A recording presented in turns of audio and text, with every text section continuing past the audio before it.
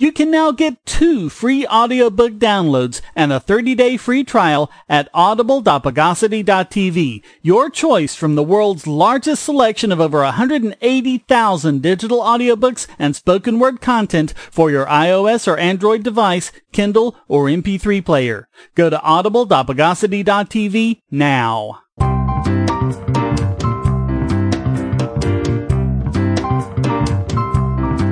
Welcome to the Bogosity Podcast for the week of August 5th, 2018. The podcast that used to love me, but she died.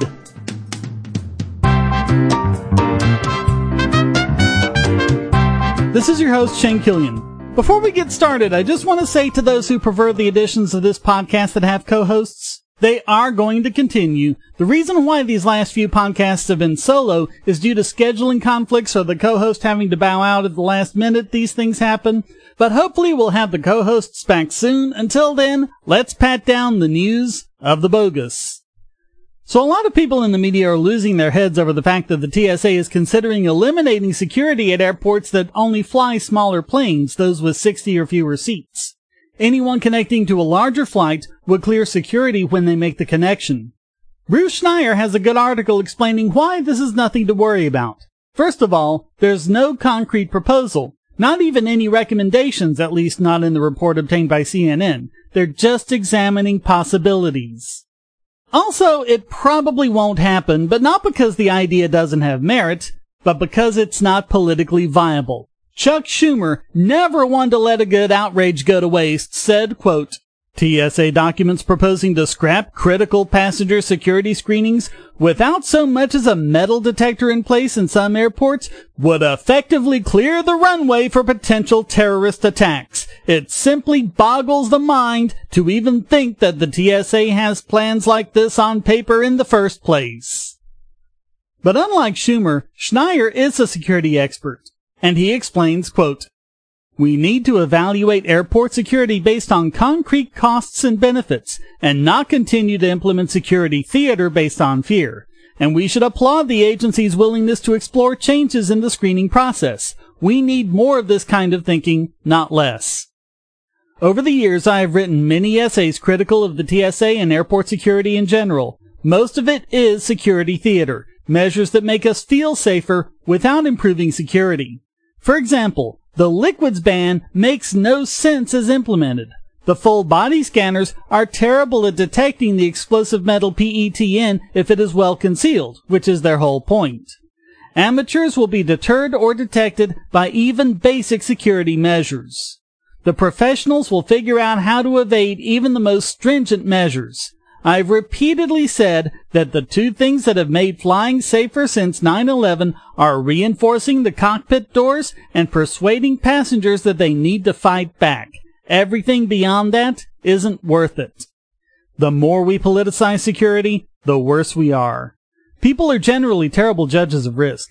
We fear threats in the news out of proportion with the actual dangers. We overestimate rare and spectacular risks and underestimate commonplace ones. We fear specific movie plot threats that we can bring to mind.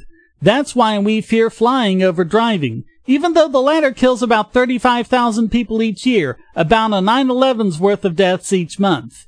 And it's why the idea of the TSA eliminating security at minor airports fills us with fear. We can imagine the plot unfolding, only without Bruce Willis saving the day. With both politicians and the news media acting like panicky idiots at any small discussion of reform, sadly, don't expect sense to prevail anytime soon.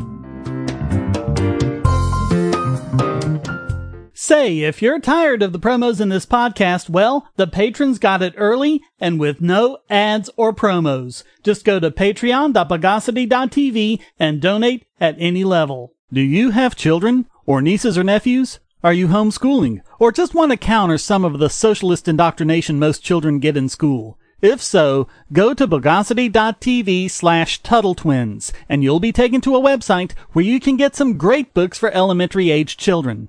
The Tuttle Twins books are books about liberty and free market economics that include children's versions of Bastiat's The Law, Leonard Read's I, Pencil, and Hayek's The Road to Serfdom, as well as books about the Federal Reserve and how regulations protect business cronies. They'll learn about the harm caused by eminent domain, or regulations passed in the name of safety, and fundamental concepts of liberty. And as you can see from the sample pages on the website, they're all easy to read and nicely illustrated. They're just $9.99 a piece, or get a special discount as well as free bonuses when you purchase all 5. You can even buy in bulk to donate to schools and local libraries. So get the Tuttle Twins books at bogosity.tv/TuttleTwins. It's sometimes reassuring to note that we're not completely living in a police state as of yet. There are still some limitations on the hideous things police and lawmakers do, as an appeals court thankfully confirmed. Louisiana has a law against intimidation of public officials, but the law is worded so vaguely that threatening to sue or even file a complaint is considered intimidation, as Travis Seals found out the hard way. He'd been arrested on mysterious charges. He verbally disagreed with the arrest, and somehow that meant that pepper spray was the appropriate thing for the cops to use at the time. Even though Seals never ended up being charged with anything, he chose to fight the law. Even though the DA never saw fit to charge Seals, he still chose to fight for this insane law. The lower court said it was unconstitutional, and the Fifth Circuit Appeals Court agreed. Quote, "The statute criminalizes public intimidation, defined as the use of violence, force, or threats upon a specified list of persons, including any public officer or public employee, with the intent to influence his conduct in relation to his position, employment, or duty." On its face, the statute is extremely broad. The definition of threat generally encompasses any statement of an intention to inflict pain, injury, damage, or other hostile action on someone in retribution for something done or not done. That definition easily covers threats to call your lawyer if the police unlawfully search your house, or to complain to a DMV manager if your paperwork is processed wrongly. And what's incredible is they've actually used this law successfully before. Quote, "As plaintiffs note, the Louisiana Court of Appeals has upheld the conviction of a defendant who violated Section 14:122 by threatening to sue an officer and get his job if the officer arrested him. Plainly, such a threat suggests no violence. Indeed, the threat appears to be a plan to take perfectly lawful actions. The statute reaches both true threats, such as 'don't arrest me or I'll hit you,' and threats to take wholly lawful actions, such as 'don't arrest me or I'll sue you.' In both these examples, the speaker may be legally subject to arrest and is trying to influence a police officer in the course of his duties. And not only does it encompass unprotected content, it reaches far beyond those constitutional limitations to target threats to complain to a school principal if one gets a bad grade, threats to run against an incumbent unless he votes your way on a bill, or threats to call the media if a police point a gun at you. These kinds of threats are part of the core First Amendment rights by which we distinguish our free nation from a police state. Thus, insofar as it criminalizes threats, Section 14:122 is unconstitutionally overbroad. So good going, Fifth Circuit Appeals Court. Here's hoping we see more decisions like this in the future.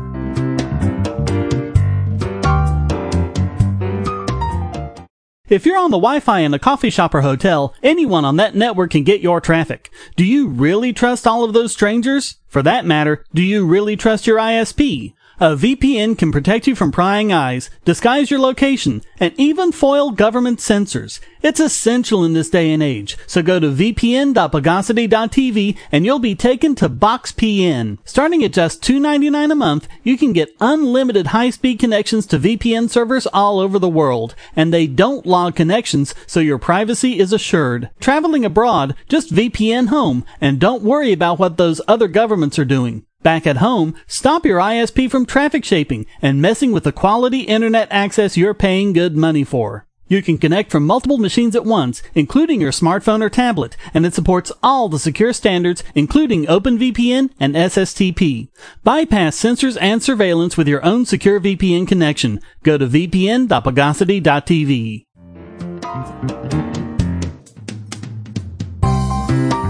We've covered the so-called right to be forgotten that Europe is trying to impose on search engines such as Google. Thankfully, we don't have anything like that here in America. Or do we? So back in 2010, the Chicago Tribune posted a story about two men, University of Chicago lecturer Gregory Malandruco and management consultant Matthew Clark, both of whom had been savagely beaten by attackers. The Tribune also posted pictures of the men's wounds. Police not only let the attackers go, but refused to call for any sort of medical assistance and told the two men to forget that incident ever happened. Turns out, the attackers were off-duty policemen. Their lawsuit against the city eventually led to a $185,000 settlement. Now, I'm sympathetic to Malandruco. What happened to him and his friend was horrible and inexcusable. And I can appreciate that he's acting out of hurt and fear and all sorts of other emotions as he sues both the Tribune and Google to have his name and picture removed. But that doesn't mean the court should comply with his so-called right to be forgotten, even though they seem to have done just that.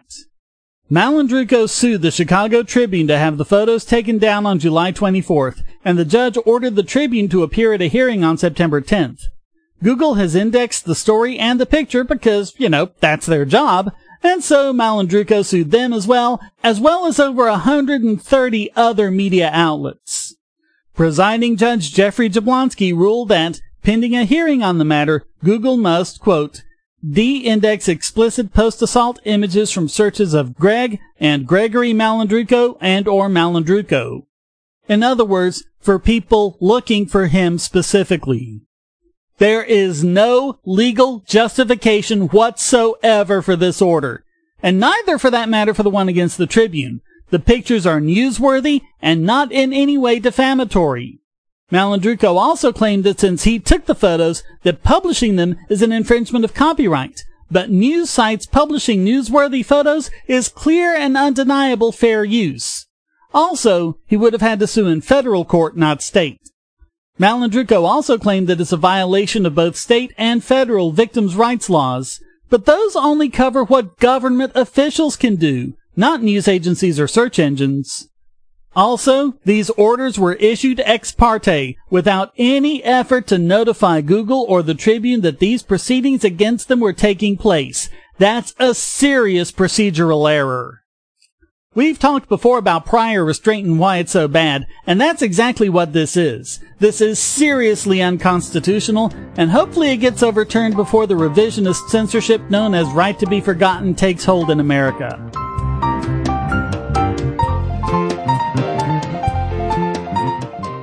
We live in a world where light bulbs connect to the internet, and recent attacks on them prove that your online security is under threat like never before. Not only your websites, but the internet-enabled devices you buy.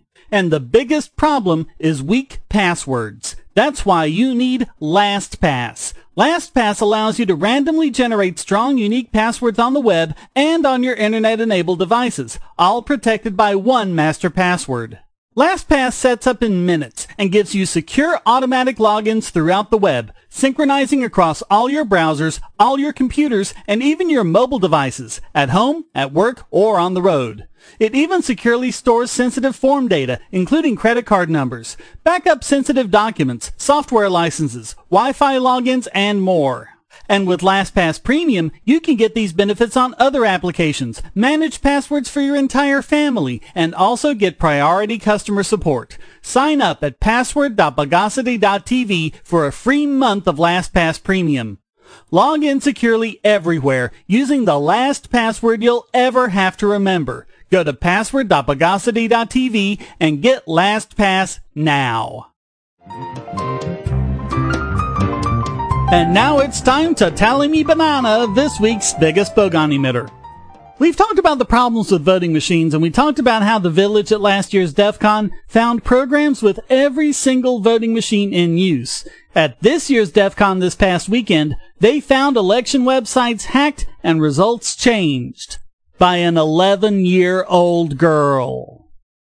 DEF CON had invited 50 kids between 8 and 16 to see if they can compromise replicas of state election websites. The title of this article in Naked Security is a bit clickbaity, which Lisa Voss doesn't generally do. She didn't change actual results, but she did change it on a duplicate of Florida's election reporting system website, so she could have changed it on the real thing if she'd wanted. The kids were given basic instructions in how to do a type of attack called a SQL injection, where you insert database commands into improperly protected input boxes. All total, the kids were able to make changes to these websites in less than half an hour.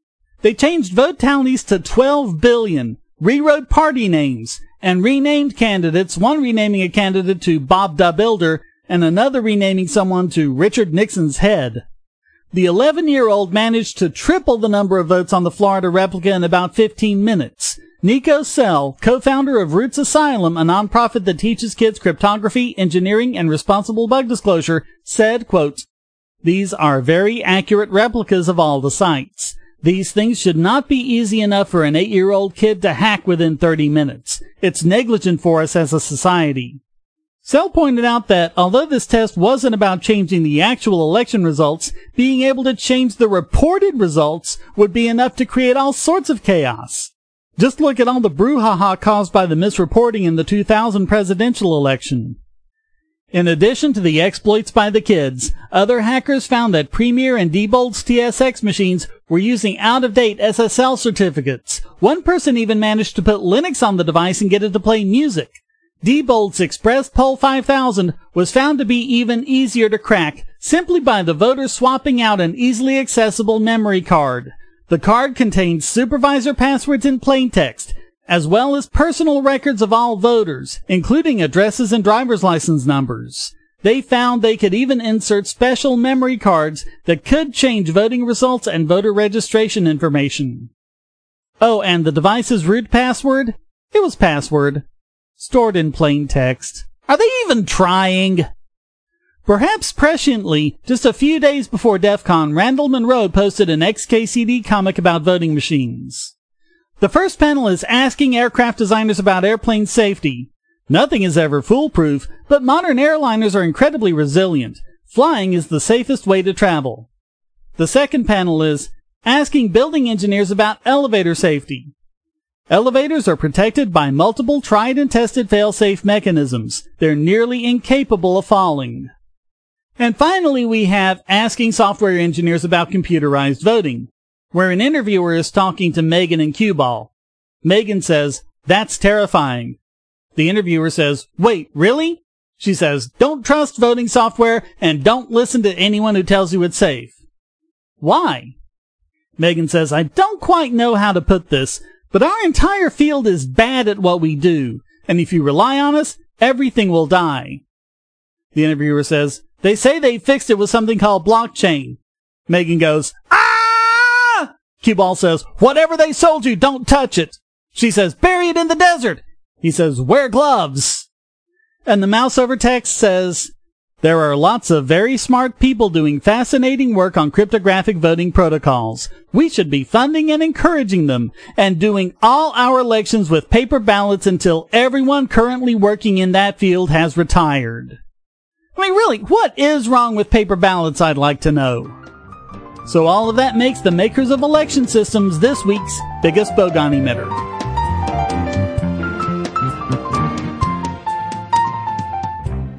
If you're going to shop online, use our special links to shop at Amazon. Clear your cookies and go to amazon.bogosity.tv, and you won't pay a penny more for your purchase. If you haven't used the mobile app in the last 12 months, or even at all, go to get5.bogosity.tv on your phone or tablet and get $5 off your order of $10 or more. Go to prime.bogosity.tv for a free 30-day trial of Amazon Prime and enjoy thousands of movies and TV episodes, borrowed Kindle books, and get unlimited 2-day shipping for free. And speaking of Kindle, go to kindle.bogosity.tv for a 30-day free trial to Kindle Unlimited. Read over 1 million books and listen to thousands of audiobooks on any device. You can go to music.bogosity.tv and get a free 30-day trial of Amazon Music Unlimited with access to Amazon's entire library of 10 million songs, ad-free and with unlimited skips, and even download to listen offline. All great ways to help this podcast simply by shopping at Amazon.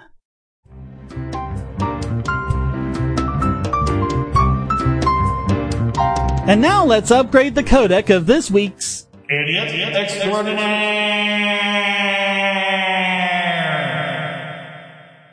So we've talked about how good it is to have police body cams because they're great at getting the truth out, but we've also covered the problems that they cause, not the least of which are security issues. One huge issue is that of protecting the integrity of the recordings so that it can actually be trusted. You need to be assured that the video you're watching is the video the camera actually recorded. Well, over at DEF CON again, while all those preteens were busy pwning our election systems, another researcher showed how many of these body cameras currently on the market are vulnerable to remote attacks, including the ability to manipulate footage. Most of the vulnerabilities allowed an attacker to download footage off a camera, make edits or even modifications, and re-upload it. The camera would give no indication that the altered video is in any way different from what was originally recorded. They don't have any kind of cryptographic signing or any other way to detect that the footage was changed. Or the hacker could simply delete the footage entirely. All of the devices tested had issues that could allow an attacker to track their location, and 4 of the 5 cameras tested had a Wi-Fi radio and broadcast identifying information about the device. Smartphones and other gadgets had begun randomizing that information, but these body cameras didn't even do that.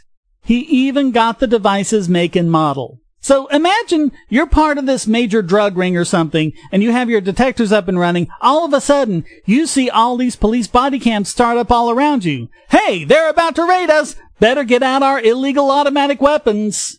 Even worse, the higher-end cameras had the possibility to generate their own Wi-Fi access point.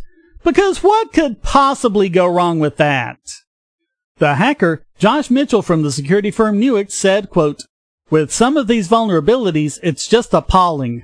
I approached this research by trying to find industry trends that are prevalent across multiple devices. There are issues for each of the 5 devices I looked at that are specific to that device, but there are also trends in general across all of them. They are missing many modern mitigations and defenses. These videos can be as powerful as something like DNA evidence, but if they're not properly protected, there's the potential that the footage could be modified or replaced. I can connect to the cameras, log in, view media, modify media, make changes to the file structures. Those are big issues." According to ACLU Senior Policy Analyst Jay Stanley, quote, "The fact that some law enforcement evidence collecting devices can be hacked evokes some true nightmare scenarios. If there aren't reliable ways of ensuring that such equipment needs strong security standards, then something is deeply broken. No police equipment should be deployed that doesn't meet such standards." Some of the companies have said they're going to issue patches to fix the flaws, but that's not the main point. These are full-featured computers that are making basic security bungles. There is no way that these would have been let through if they'd even given the slightest thought to security during the design phase. And it's happened with all of the ones tested, meaning that this is a problem across the board in the body cam industry. This can't be fixed with a few patches. This needs to be fixed by going back to the design level and building in security from the start. So all of that makes these body cam manufacturers this week's Idiot Extraordinaire.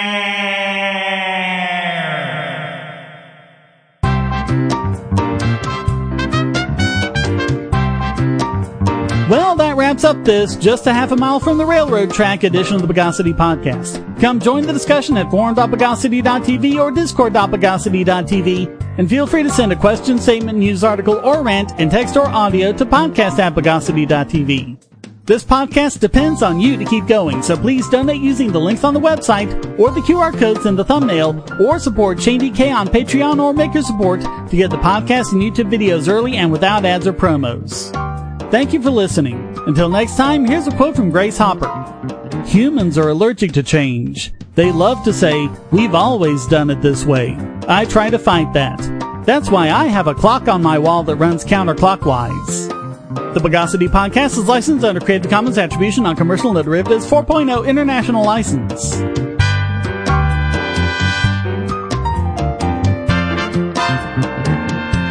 Bogosity.